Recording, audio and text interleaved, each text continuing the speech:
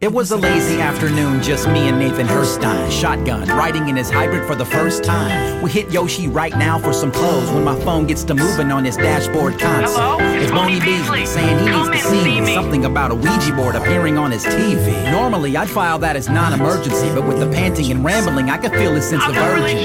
Mid-sentence, the phone loses connection. White static noise, I could hear something was whispering. Followed with what sounded like bongos. My boys heard or worse, been cursed by Papa Shango. Pronto, Nate, stomp the gas on your Suzuki. We arrived at sunny skies and a slight chance of nudity. Boney barges out with nothing but shorts on. He screams, now he's taking his shorts off.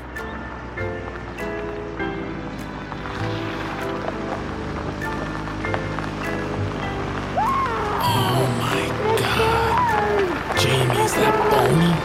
I warned you, you're gonna see some weird shit, man. You wanted to roll with the pimps. You're rolling with the pimps right now. I didn't sign up for this. He does this all the time, so like I'm totally used to it. That's probably not even his real blood. This guy's such a goofball. He doesn't look like a goofball. Just go to your car and chill out. I'm going back to my car. Let me take care of this, okay? This isn't fun anymore.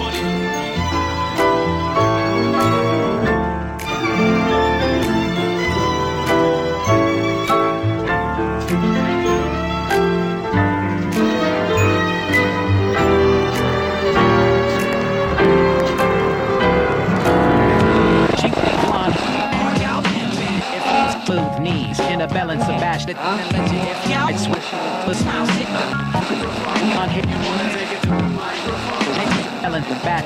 Cockamamie, that's a word your generation hasn't embraced yet.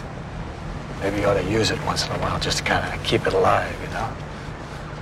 Cockamamie. Yeah.